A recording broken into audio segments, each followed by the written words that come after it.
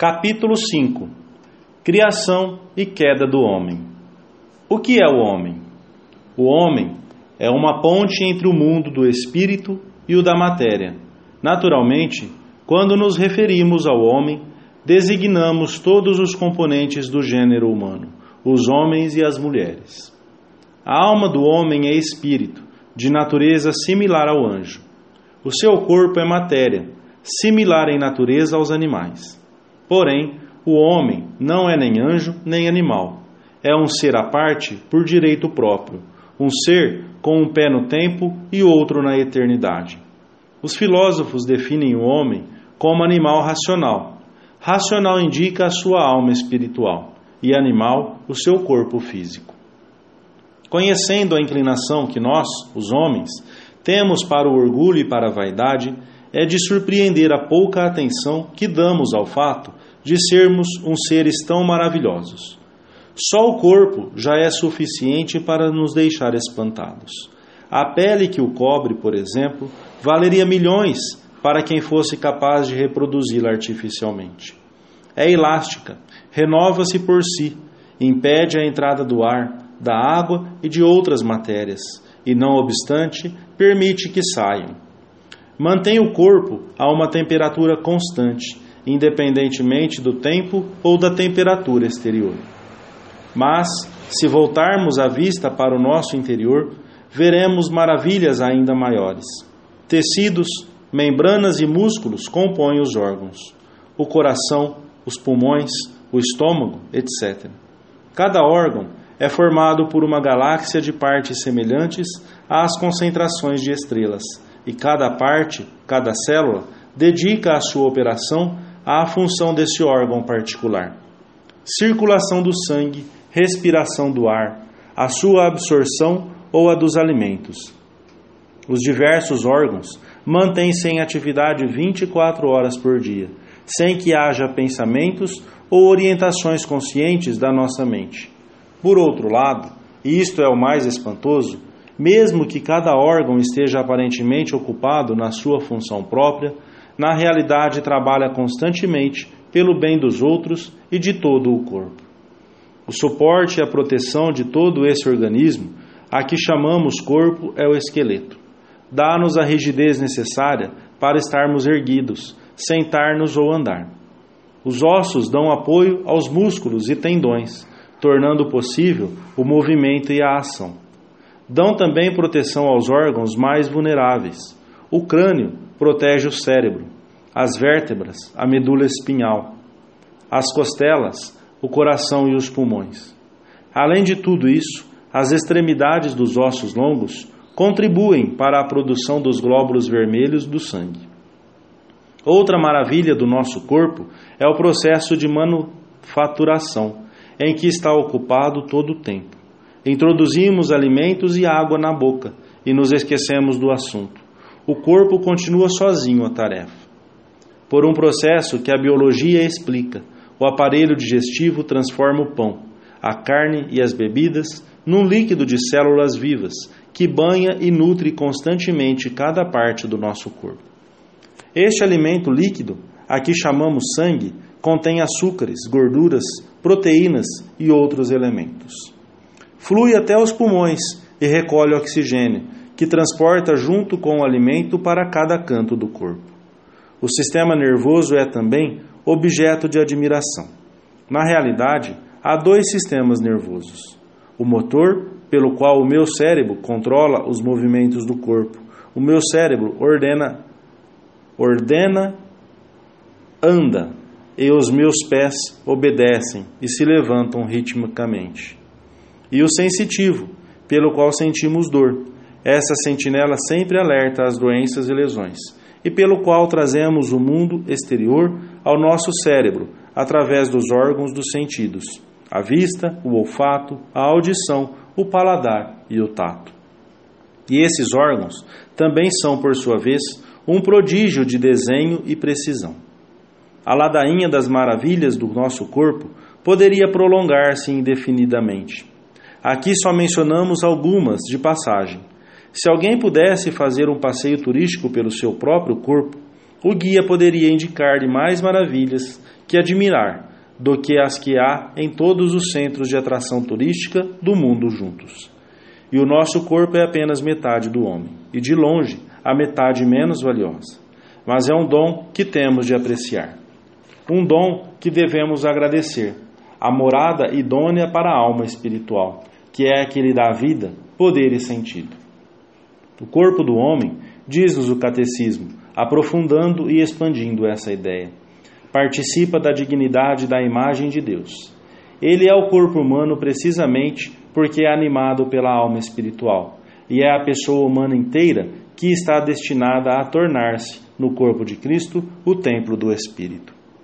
O homem tem corpo, mas é mais que um animal. Como os anjos têm um espírito imortal, mas é menos que um anjo. No homem encontram-se o mundo da matéria e o do espírito. Alma e corpo se fundem numa substância completa, que é o ente humano. A pessoa humana, criada à imagem de Deus, é um ser ao mesmo tempo corporal e espiritual. O relato bíblico exprime esta realidade numa linguagem simbólica, quando afirma que Deus modelou o homem com a argila do solo, insuflou nas suas narinas um hálito de vida e o homem se tornou um ser vivente. Portanto, o homem na sua totalidade é querido por Deus. O corpo e a alma não se unem de modo circunstancial. O corpo não é como que um instrumento da alma, algo de parecido a um carro para o seu condutor. A alma e o corpo foram feitos um para o outro. Fundem-se, compenetram-se tão intimamente que, ao menos nesta vida, uma parte não pode existir sem a outra. Se soldarmos um pedaço de zinco a um pedaço de cobre, teremos um pedaço de metal. Esta união seria uma mera união acidental, pois não teríamos uma substância nova. Saltaria à vista que era um pedaço de zinco pegado a outro de cobre. Mas se o cobre e o zinco se fundem e se misturam, surgirá uma nova substância a que chamamos bronze. O bronze já não é zinco nem cobre, é uma substância nova composta de ambos. De modo semelhante, nenhum exemplo é perfeito. O corpo e a alma se unem numa substância a que chamamos homem. A unidade da alma e do corpo é tão profunda que se deve considerar a alma como a forma do corpo. Ou seja, é graças à alma espiritual que o corpo constituído de matéria é um corpo humano e vivo. No homem, o espírito e a matéria não são duas naturezas unidas, mas a sua união forma uma única natureza. O caráter desta união torna-se evidente pela maneira como a alma e o corpo atuam um sobre o outro. Se corto um dedo, não é só o meu corpo que sofre, também a minha alma sofre. Todo o meu eu sente a dor. E se a minha alma é afligida por preocupações, isso repercute no meu corpo, e podem sobrevir úlceras e outros transtornos. Se o medo ou a ira sacodem a minha alma, o corpo reflete a emoção, empalidece ou se ruboriza, e o coração bate mais depressa. De muitas maneiras diferentes, o corpo participa das emoções da alma. Não se deve menosprezar o corpo humano como um mero acessório da alma, mas, ao mesmo tempo, devemos reconhecer que a parte mais importante da pessoa completa é a alma. A alma é a parte imortal, e é essa imortalidade da alma que libertará o corpo da morte que lhe é própria. Muitas vezes, o termo alma designa na Sagrada Eucaristia a vida humana inteira, mas designa também o que há de mais íntimo no homem e o que há nele de maior valor, aquilo que mais particularmente o faz ser imagem de Deus. Alma significa o princípio espiritual do homem. Esta maravilhosa obra do poder e da sabedoria de Deus, que é o nosso corpo, no qual milhões de minúsculas células formam diversos órgãos, todos juntos, trabalhando numa harmonia prodigiosa para o bem de todo o corpo, podem dar-nos uma pálida ideia de como deve ser magnífica a obra do engenho divino que é a nossa alma. Sabemos que é um espírito. Ao falarmos da natureza de Deus, expusemos a natureza dos seres espirituais. Um espírito, víamos, é um ser inteligente e consciente, que não só é invisível, como o ar, mas também absolutamente imaterial, quer dizer, não foi feito de matéria. Um espírito não tem moléculas, nem há átomos na alma. Também não se pode medi-lo. Um espírito não tem comprimento, largura ou profundidade, nem muito menos peso. Por esta razão, toda alma pode estar em todas e em cada uma das partes do corpo ao mesmo tempo. Não está uma parte na cabeça, outra nas mãos, outra nos pés. Se perdemos um braço ou uma perna, num acidente ou numa operação cirúrgica, não perdemos uma parte da alma. Simplesmente, a nossa alma deixa de estar no que não é, senão uma parte do meu corpo vivo. E por fim, quando o nosso corpo estiver tão prostrado pela doença ou pelas lesões que não possa continuar a sua função, a alma o abandonará e seremos declarados mortos. Mas a alma não morre. Sendo absolutamente imaterial, o que os filósofos chamam uma substância simples, não há nela nada que possa ser destruído ou danificado. Não constando de partes, não tem elementos básicos em que possa desagregar-se, não pode decompor-se ou deixar de ser o que é. Não tem fundamento, sem fundamento, dizemos que Deus nos fez à sua imagem e semelhança. Enquanto o nosso corpo, com todas as suas obras, reflete o poder e a sabedoria divinos, a nossa alma é de um modo especialíssimo um retrato do seu autor. É um retrato em miniatura e bastante imperfeito, mas esse Espírito que nos dá vida e substância é a imagem do Espírito infinitamente perfeito que é Deus. O poder da nossa inteligência, pelo qual conhecemos e compreendemos verdades, raciocinamos e deduzimos novas verdades e fazemos juízos sobre o bem e o mal, reflete o Deus que tudo sabe e tudo conhece. O poder da nossa livre vontade, pela qual deliberadamente decidimos fazer uma coisa ou não, é um eco da liberdade infinita que Deus possui. E, evidentemente, a nossa imortalidade é uma centelha da imortalidade absoluta de Deus. Como a vida íntima de Deus consiste em conhecer-se a si mesmo, Deus Filho, e amar-se a si mesmo, Deus Espírito Santo, tanto mais nos aproximamos da divina imagem, quanto mais utilizamos a nossa inteligência em conhecer a Deus. Agora, pela razão e pela graça da fé, e na eternidade, pela luz da glória. E aplicamos a nossa vontade livre em amar o dador dessa liberdade. Por ser a imagem de Deus, o indivíduo humano tem a dignidade de pessoa. Não é apenas alguma coisa, mas alguém.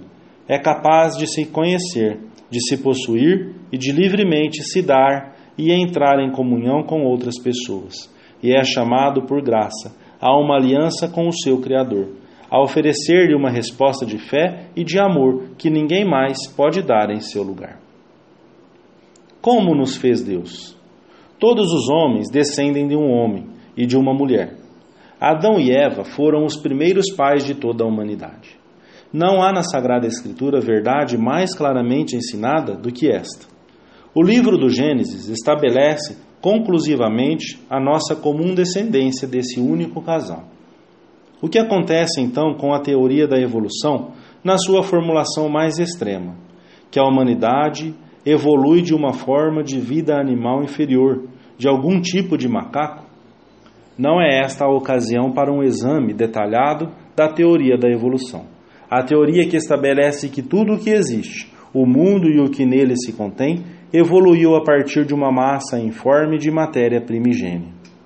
No que concerne ao mundo em si, o mundo dos minerais, das rochas e da matéria inerte, há uma sólida evidência científica de que sofreu um processo lento e gradual, que se estendeu durante um período de tempo muito longo. Não há nada de contrário à Bíblia ou à fé nessa teoria. Se Deus preferiu formar o mundo criando inicialmente uma massa de átomos e estabelecendo ao mesmo tempo as leis naturais pelas quais, passo a passo, essa massa evoluiria até chegar ao universo como hoje o conhecemos, poderia muito bem tê-lo feito assim. Continuaria a ser o Criador de todas as coisas. Por outro lado, um desenvolvimento gradual do seu plano, realizado por meio de causas segundas, refletiria melhor o seu poder criador do que se o universo que conhecemos tivesse sido feito num instante. O fabricante que faz os seus produtos ensinando supervisores e capatazes mostra melhor os seus talentos do que o patrão que tem de intervir pessoalmente em cada passo do processo. A esta fase do processo criativo, ao desenvolvimento da matéria inerte, chama-se evolução inorgânica. Se aplicamos a mesma teoria à matéria viva, temos a chamada teoria da evolução orgânica. No entanto, o quadro aqui não é tão claro, nem de longe. A evidência apresenta muitas lacunas, até por se tratar de um tema imensamente mais vasto e complexo. Ao contrário do que se pensa vulgarmente, a teoria da evolução orgânica está longe de ser uma disciplina ordenada e completa, cujas afirmações teriam sido comprovadas pela ciência. Muita coisa permanece em discussão ou está por descobrir, e o clássico desenho que representa a transição de um macaco que anda sobre as 4 patas até o homem moderno está totalmente desqualificado hoje em dia. Existem bons livros que poderão proporcionar ao leitor interessado um exame equilibrado de toda esta questão. Mas, para todos os efeitos práticos, as descobertas científicas acerca de possíveis ancestrais humanos têm um interesse bastante relativo. No que diz respeito à fé, principalmente, não tem nenhuma relevância. Deus pode ter moldado o corpo do homem por meio de um processo evolutivo, se assim o quis. Pode ter dirigido o desenvolvimento de uma determinada espécie de macaco até fazê-la alcançar a perfeição desejada. Teria então criado almas espirituais para um macho e uma fêmea dessa espécie, e assim teríamos o primeiro homem e a primeira mulher, Adão e Eva. Mas mesmo nesse caso, seria igualmente certo que Deus criou o homem do barro. O que devemos crer e o que o Gênesis ensina, sem especificações, é que o gênero humano descende de um único casal original e que as almas de Adão e Eva, como cada uma das nossas, foram direta e imediatamente criadas por Deus. A alma é espírito, não pode evoluir da matéria e também não pode ser herdada dos nossos pais. Marido e mulher cooperam com Deus na formação do corpo humano, mas a alma espiritual, que faz desse corpo um ser humano, tem de ser criada diretamente por Deus e infundida no corpo embrionário. A busca da origem biológica do ser humano continuará e os cientistas católicos continuarão a participar dela. Sabem que, como toda verdade vem de Deus, não pode haver conflito entre um dado religioso e outro científico. Enquanto isso, nós, os demais católicos, continuaremos imperturbáveis. Seja qual for a forma que Deus tenha escolhido para fazer o nosso corpo, o que mais importa é a alma. É a alma que levanta do chão os olhos do animal. É a alma que levanta os nossos olhos até as estrelas, para que vejamos a beleza, conheçamos a verdade e amemos o bem. Na encíclica Humani Generis, o Papa Pio XII indica-nos a cautela necessária na investigação destas matérias científicas.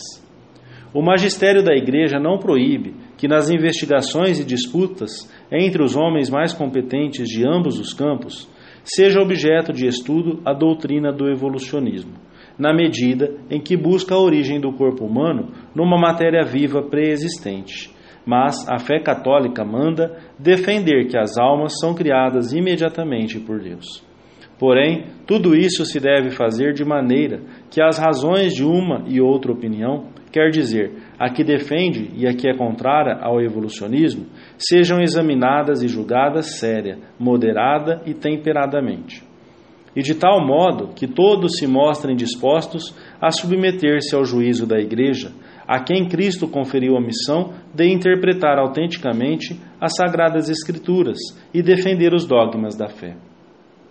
Há pessoas que gostam de falar dos seus antepassados. E se na árvore genealógica aparece um nobre, um grande estadista ou um personagem de algum modo famoso, gostam de dar-se ares de importância. Se quiséssemos, cada um de nós poderia gabar-se dos antepassados da sua árvore genealógica, Adão e Eva. Ao saírem das mãos de Deus, eram pessoas esplêndidas. Deus não os fez humanos comuns, submetidos às leis ordinárias da natureza, como as da inevitável decadência e da morte final. Uma morte a que se seguiria uma simples felicidade natural, sem visão beatífica. Também não os fez sujeitos às normais limitações da natureza humana, como são a necessidade de adquirir conhecimentos por meio do estudo e de pesquisas laboriosas, e a de manter o controle do espírito sobre a carne por uma esforçada vigilância.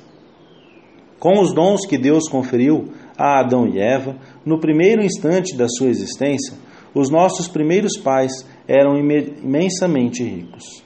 Primeiro, contavam com os dons que dominamos, preternaturais, para distingui-los dos sobrenaturais. São dons que não pertencem por direito à natureza humana, e, no entanto, não está inteiramente fora da capacidade da natureza humana recebê-los e possuí-los. Para usar um exemplo caseiro relativo a uma ordem inferior da criação, digamos que se a um cavalo fosse dado o poder de voar, essa habilidade seria um dom preternatural.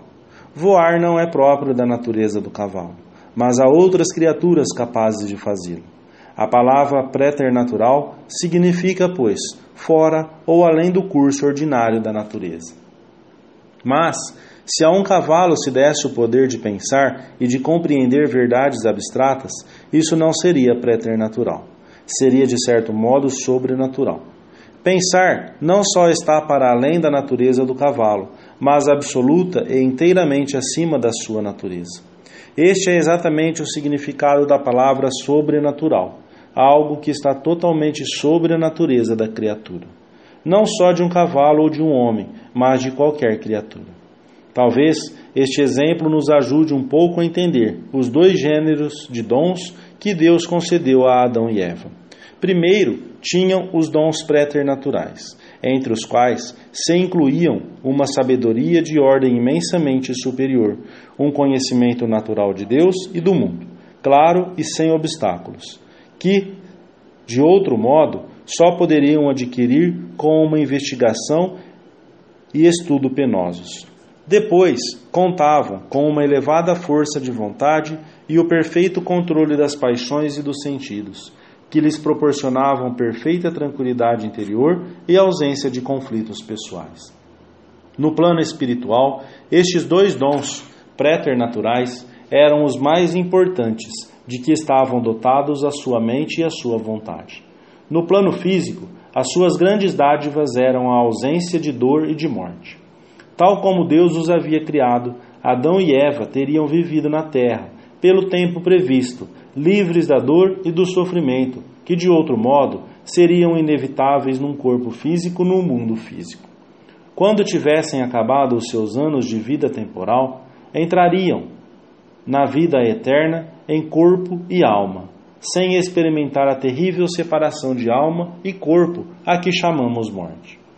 Maior que os preternaturais era, porém, o dom sobrenatural que Deus conferiu a Adão e Eva, nada menos que a participação na própria vida divina. De uma maneira maravilhosa, que não poderemos compreender inteiramente até o contemplarmos no céu, Deus permitiu que o seu amor, que é o Espírito Santo, fluísse até as almas de Adão e Eva e as inundasse. É evidentemente um exemplo muito inadequado, mas agrada-me imaginar esse fluxo do amor de Deus até a alma, como o do sangue numa transfusão. Assim, como o paciente, de certa forma, se une ao doador pelo sangue deste, as almas de Adão e Eva estavam unidas a Deus pelo seu amor. A nova espécie de vida que Adão e Eva possuíam, como resultado da sua união com Deus, era a vida sobrenatural a que chamamos graça santificante. Mais adiante, trataremos dela extensamente, pois também desempenha uma função de importância absoluta na nossa vida espiritual. Mas já nos é fácil deduzir que se Deus se dignou fazer a nossa alma participar da sua própria vida nesta terra temporal, é porque quer também que ela participe eternamente da sua vida no céu. Como consequência do dom da graça santificante, Adão e Eva já não estavam destinados a uma felicidade meramente natural, ou seja, a uma felicidade baseada no simples conhecimento natural de Deus, a quem continuariam sem ver. Com a graça santificante, Adão e Eva, uma vez concluída a sua vida na terra, poderiam conhecer Deus tal como é, face a face. E ao vê-lo face a face, amá-lo-iam com um êxtase de amor de tal intensidade que nunca o homem teria podido aspirar a ele por sua própria natureza. O novo catecismo relaciona os dons préternaturais com o dom sobrenatural da graça. Pela irradiação da graça sobrenatural, todas as dimensões da vida do homem foram fortalecidas. Enquanto permanecesse na intimidade divina, o homem não devia nem morrer, nem sofrer. A harmonia interior da pessoa humana, a harmonia entre o homem e a mulher, e finalmente a harmonia entre o primeiro casal e toda a criação, constituíam o estado denominado justiça original. O domínio do mundo que Deus havia outorgado ao homem, desde o início, realizava-se antes de tudo no próprio homem, como domínio de si mesmo. O homem estava intacto e ordenado em todo o seu ser, porque livre da tríplice concupiscência que o submete aos prazeres dos sentidos, à cobiça dos bens terrestres e à autoafirmação contra os imperativos da razão. Esta é a espécie de antepassados que você e eu tivemos. Esta é a espécie de antepassados que você e eu tivemos. Foi assim que Deus fez Adão e Eva.